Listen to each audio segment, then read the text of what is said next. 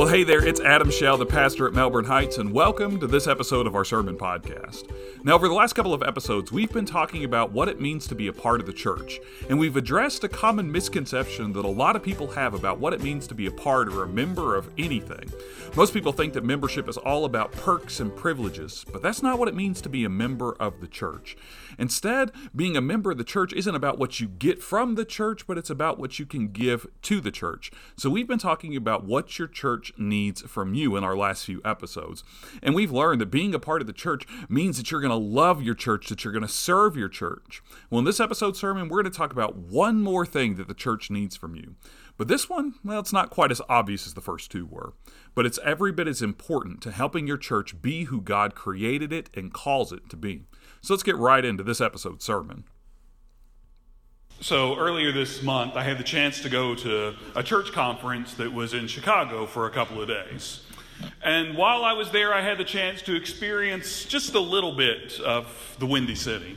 Like, I got to see the Sears Tower, which I didn't know this, maybe you did. The Sears Tower is now called the Willis Building in Chicago, but I got to see that as I was driving through town, and I got to enjoy some of the staples of Chicago cuisine. I didn't eat a deep dish pizza because I was there on my own, and I didn't think I could handle that by myself.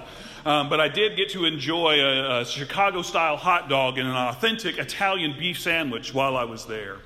But my experience while I was in Chicago for those couple of days, it ended up being pretty limited. And it ended up being pretty limited in part because I was up there to attend a conference, not to see the city. So I spent most of my days in conferences, so I didn't get a chance to go out and explore while I was there. But another reason why I had a limited experience of being in Chicago, another reason why I didn't get to fully enjoy the experience of being in the city is because I went to Chicago the first week in November, right after the time change. Now, in Louisville, the time change meant that the sun started setting here around 5:30 in the evening, but in Chicago, Chicago's on Central Time. So the sun started setting in Chicago by 4:30 in the afternoon. So it was dark outside long before my conference had even ended for the day. And I didn't really feel like wandering around a city that I had never really visited before when it was still dark outside, because I knew I wasn't going to be able to appreciate anything that I was able to see. But that wasn't the only problem that I had with being in Chicago right after the time change. Because the time change, it doesn't just affect when the sun sets at night, it also affects when the sun rises in the morning. So the sun started rising in Chicago at like 6:15 in the morning. And I know for some of you 6:15 in the morning does not sound early at all, but 6:15 in the morning, I don't see that time of day, and my wife will gladly attest to that fact. And my conference didn't start till 9 o'clock in the morning each day that I was there. So I had no intention of getting out of bed before about 7:30 in the morning. But that sun rising at 6:15, it had other ideas for me. Now remember, I was at a conference, so I was staying in a hotel room while I was in Chicago. And I don't know about your experiences in hotel rooms, but every hotel room I have ever been in has been notorious for having those curtains that just can't quite close all the way in the middle, no matter how hard you pull, no matter how hard you struggle. So that meant that a little sunlight was able to start come peeking through. And my hotel room while I was in Chicago apparently was in the worst possible location that it could possibly be in. Because when that sun started rising at 6:15 in the morning, the sun wasn't just peeking through my curtains. No, it felt like there was a spotlight that was pointed straight at my windows. And that little bitty crack between the curtains was intensifying and directing all of that light directly at my face. So I realized pretty quickly that first morning in Chicago that I wasn't going to be sleeping in that day. But I also knew that that wasn't going to work for my second morning while I was there. And that's because I had to drive home after my second day of conferences. So I knew that I was going to be in that conference that day until about 1:30 in the afternoon, and then I had about a 6-hour drive ahead of me. and I didn't want to be tired while I was behind the wheel. So I knew that I needed to do something about the sunlight that was peeking through my curtains at 6 o'clock in the morning. But the question was, what could I do about it? What could I do about the sunlight that was peeking through? Well, the first thing that I thought of was that I would just try to close the curtains again to try to eliminate that gap. But I'm telling you, no matter how hard you try, you cannot get the curtains in a hotel room to close all the way. So it just wasn't going to happen. The light was just going to keep shining through. So then I thought about just covering my face up with a pillow when I laid down that night. But I get really hot when I sleep, and I knew that if I had a pillow over my head, there was no way I was actually going to be able to fall asleep that night. So then I thought about hitting up the Target that was right down the street from the hotel that I was staying in and buying like a sleep mask that I could put on to keep the sunlight out of my eyes. But I really didn't want to waste money on something that I would use for one night and then never touch again in my life. So I was starting to run out of options about what I could do to keep the sunlight from peeking through the curtains. And that's when I happened to run across an article from USA Today that was called Hotel Hacks That Really Work. And as soon as I clicked on this post, I found the exact trick that I was looking for. So according to this hack, and a hack is just a trick or tip to make life a little bit simpler, you take a hanger, like this one we're going to put up on the screen. This is the kind of hanger you can only find in hotel rooms, the ones with the little metal clips down at the bottom of it. And I've only ever seen them in hotel rooms, but according to this hack, you can use those clips to hold the curtain in your hotel room closed.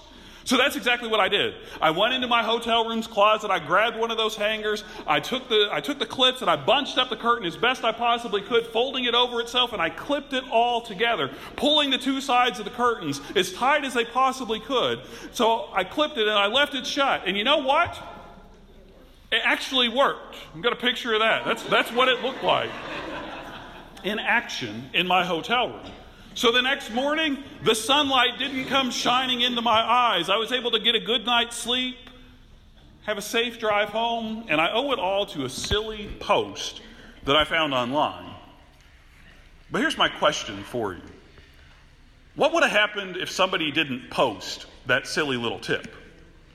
What would have happened if somebody didn't share this hotel room hack?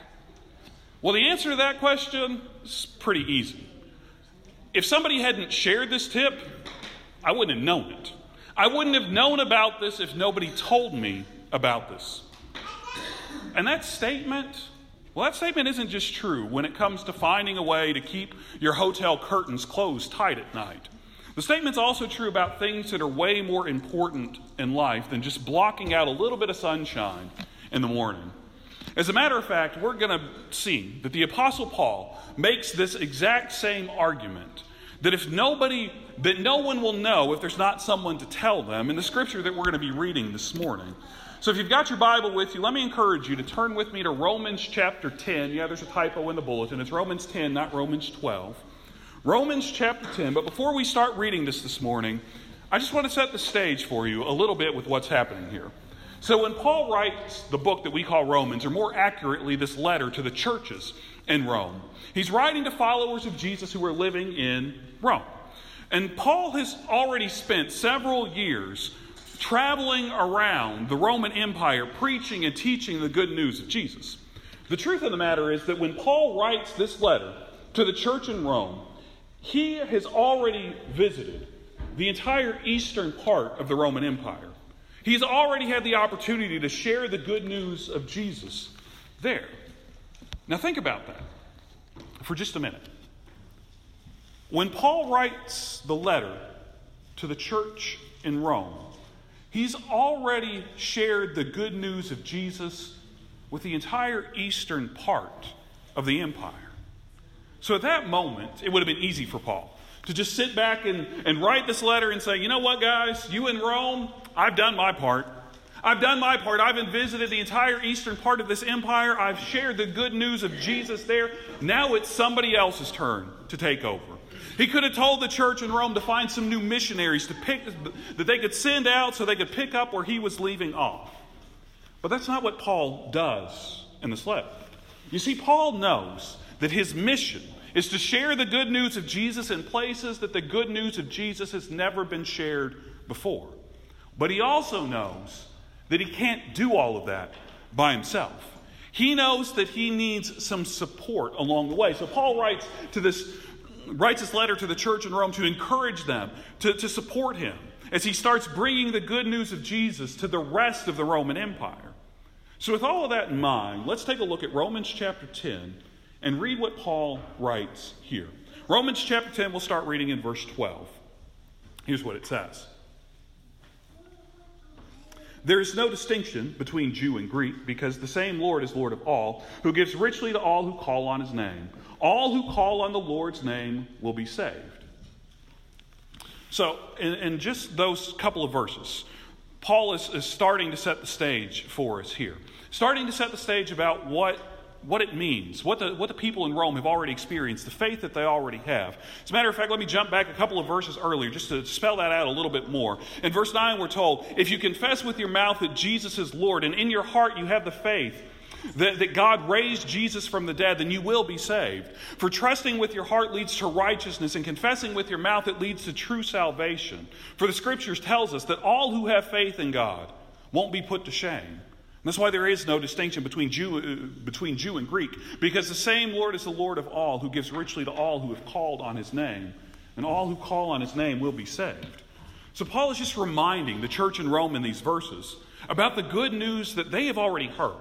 Paul is reminding the Christians in Rome that they have already been saved because of what he says here. They have already confessed with their mouths that Jesus is Lord, and they have believed in his resurrection. They have faith because of that. But I want you to listen to the next thing that Paul says, starting in verse 14. This is what he writes. He says, so how can they call on someone? Remember, you have faith by calling upon the name of the Lord. How can they call on someone that they don't have faith in? And how can they have faith in someone that they haven't heard of? And how can they hear without a preacher, a proclaimer? And how can they preach unless they are sent? For as it's written, how beautiful are the feet of those who announce the good news. What's Paul saying here? Well, in these couple of verses, Paul is telling us that you can't know the good news if no one tells you. You can't know the good news if no one tells you the good news. And in Paul's case, he's saying this to the Christians in Rome because he wants them to support him financially and with other resources so that he can go out, so that he can continue to tell the good news of Jesus to more people. But that's not the only message that Paul has in this passage, because Paul's not just asking the church in Rome to support him. Paul is also challenging everyone who will follow after him, everyone who will believe in Jesus after Paul. He's challenging all of us to be the ones that go out and share, to be the ones that tell the good news of Jesus. And this is something that's so important for us to think about. Since we spent the last couple weeks together talking about what it means to be a part of, what it means to be a member of Melbourne Heights. So over the last couple of weeks, we've talked about two things that it means to be a part of our church. And the first thing that it means to be a part of our church is that if you're a part of our church, that we need you to love our church. And then last week we talked about the second thing, that it means to be a part of our church. And the second thing it means, if you're a part of our church, it means that we need you to serve our church. Well, this morning I want to talk about one more thing that our church needs from everyone that's a part of it. And here it is for you. If you're a part of our church, we need you to be an advocate for our church. We need you to be an advocate for our church. And that sounds good, right? Advocate, it's one of those big words that I can throw around. Looks good when I put it up on a screen and all of that sort of stuff. So it sounds pretty good when I say that we need you to be an advocate for our church. But what in the world does that mean? What does it mean to be an advocate for the church? Well, at its most basic level, the word advocate means that you are giving your voice to something. You are lending your voice to something. So when we say that we need you to be an advocate for our church, we are asking you to give your voice to our church, to lend your voice to our church. And we're not asking you to do this because our church is the greatest church that has ever existed in the history of the entire world. We're not asking you to do this because we think that our church is the only church that has God completely figured out, so you better come here if you want to know who God is. We're not even doing this because we think that everybody in the world should be a part of our church. We're asking you to advocate for our church because we want people to hear the good news of Jesus. And we know that they can hear the good news of Jesus here. But nobody's going to know that if somebody doesn't tell them. So we need you to tell them. And there are a lot of different ways that you can be an advocate for our church. A lot of ways you can lend your voice to what goes on here. You can be an advocate for our church by being a leader here and making sure that we're sharing the good news of Jesus in everything that we do. You can be an advocate for our church by financially supporting us, the same way that Paul was asking the church in Rome to help him, to make sure that the work that our church is doing is able to go out and share the good news of Jesus beyond the walls of our building. Or you can advocate for our church by serving in our community and telling people why you do that while you're out serving. So there's a lot of different ways that you can advocate for our church. But I want to focus in on just one way with the rest of this morning's sermon. And we're even going to give you the chance to practice this way for a few minutes before we wrap up today. So here it is. You can advocate for our church by telling people about the good things that happen at our church. It's the easiest thing to do. The easiest way to be an advocate for our church is telling people about the good things that are happening in our church. And I know that over the last couple of years, as we've been trying to sell this current property, to relocate someplace else, that it hasn't always felt like there's been a lot of good stuff that's been happening around this place. But just because that's how it seems sometimes doesn't make it a reality. Because here's the truth. We just don't spend enough time talking about the good things that are happening inside of this place. So it's easy to be overwhelmed by the small things that aren't necessarily going our way. I mean, seriously, stop and think about it for a minute. Just some of the good stuff that happens in this place, week after week, month after month, and year after year. I mean, you realize that less than 2 weeks ago, a group of 20 people that are affiliated with our church in some way, they went out and bought Christmas gifts for 75 kids in our community that are in need. That's 75 kids that are going to get to celebrate Christmas this year because of our church, because of us, because of our faith in Jesus, because of our generosity, giving of our financial resources and our time to purchase these gifts. And that's just what we've done this year. Over the 4 years that we've been doing this Giving Sunday and our work with the Angel Tree program, we've done the same thing for over 325 kids and their families in our community. That's amazing. And I got to tell you, that's one of my favorite ways to advocate, to lend my voice to what's happening inside of our church. I got to tell you, in the time that we've been out shopping for these angels off of these angel trees, I've had the chance to probably talk with at least a dozen people about what we were out there doing. And when people see you've got shopping carts and baskets that are loaded down with toys and with clothes and with all sorts of items, they get curious and they want to know what's going on. So we've talked with employees at Kohl's and at Target, and we've talked with customers that were shopping there, telling them about who we are, about the things that we're doing, lending our voice to the good things that God is doing in us and through us. Or think about what we do every year in the weeks leading up to Easter for the Cabbage Patch House. Now, the Cabbage Patch House, it ministers to over 1,000 at-risk kids and their families in our community each year. And our church stocks their pantry that they use to provide household items, food, hygiene products, cleaning supplies. We provide that for 6 months for the clientele that they have at the Cabbage Patch House. For 6 months, our church helps make life a little bit easier for the families that are coming in needing assistance there. Or think about the work that we've done with Habitat for Humanity over the last 25 years. Our church has helped to build over 25 houses in the city of Louisville because of your generosity and because of those of you that have gone and lent your own sweat equity and put your own work into these houses. Or think about the Bible reading that we've been doing since about this time last year. You do realize that in the last year, our church read through the entire New Testament together, and now we've read through the first 2 books of the Old Testament together, and we're getting ready to start into the next 3. I can't even begin to tell you how big a deal that is, because even though we all know that we're supposed to read the Bible, it doesn't mean that we actually read our Bibles. So there are people that are sitting in this room right now that had never made it all the way through the New Testament. People sitting in this room right now that had never made it all the way through Genesis and Exodus together. But it's happened inside of this place because we found a way that encourages and helps our people to read the Word of God so that we can all grow closer to God together. And I could keep going. I could keep going and talking about the amazing things that I see God doing in us and through us all the time. But here's the thing. Our church doesn't just need me to be an advocate.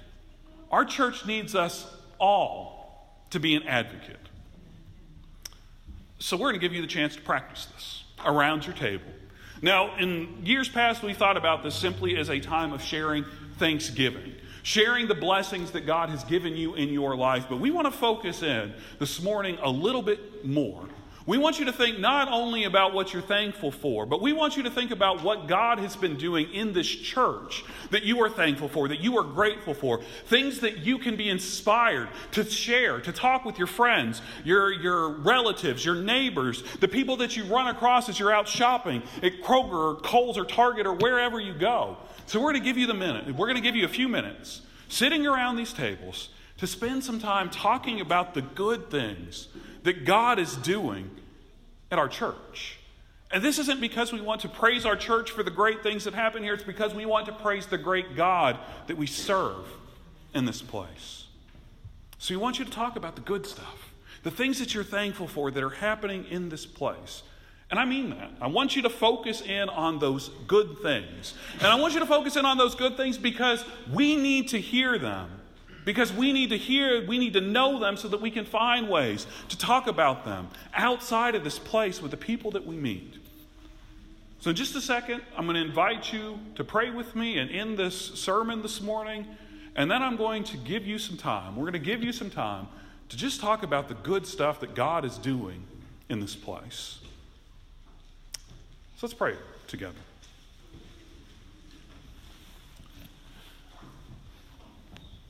God, there is so much in our lives that we should be thankful for. And God, sometimes we do a pretty decent job of expressing our gratitude for you. Especially this time of year as Thanksgiving draws closer. We do a good job about thinking about those things in our lives that we are thankful for, those blessings that you have given us.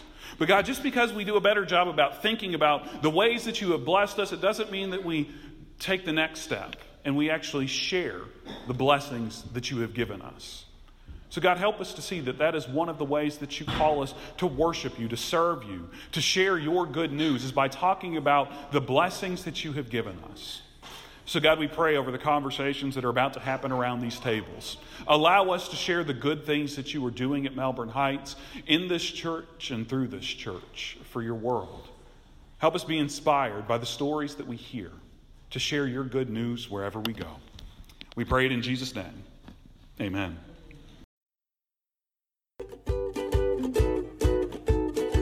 Hey, it's Adam again, and thanks for listening to this episode of our sermon podcast. Now, I hope that the last few episodes have made you think about what it means to be a part of the church.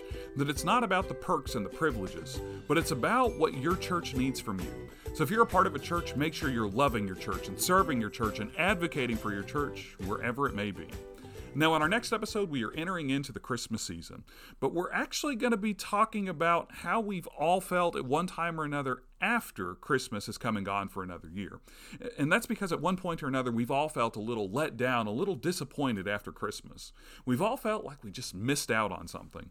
But none of us want to feel that way. So starting next week, we're going to be exploring a few stories about people who missed out on the very first Christmas. And we're going to see what we can learn from them to help us make the most out of Christmas this year. That episode will drop next Tuesday, and if you subscribe to our podcast, it'll be sent straight to your favorite podcasting app. And before I go, I want to ask you to be an advocate for our podcast by leaving us a rating or a review on iTunes or wherever you listen to this podcast. Your review means a lot to us, and it helps us get the word out to other people who are looking for these kind of messages. And I think that's going to be so important as we come into Christmas and we're talking about those feelings of disappointment and being let down that so many of us experience this time of year. So leave us that rating, leave us that review, and we'll see you back here next Tuesday for another sermon podcast.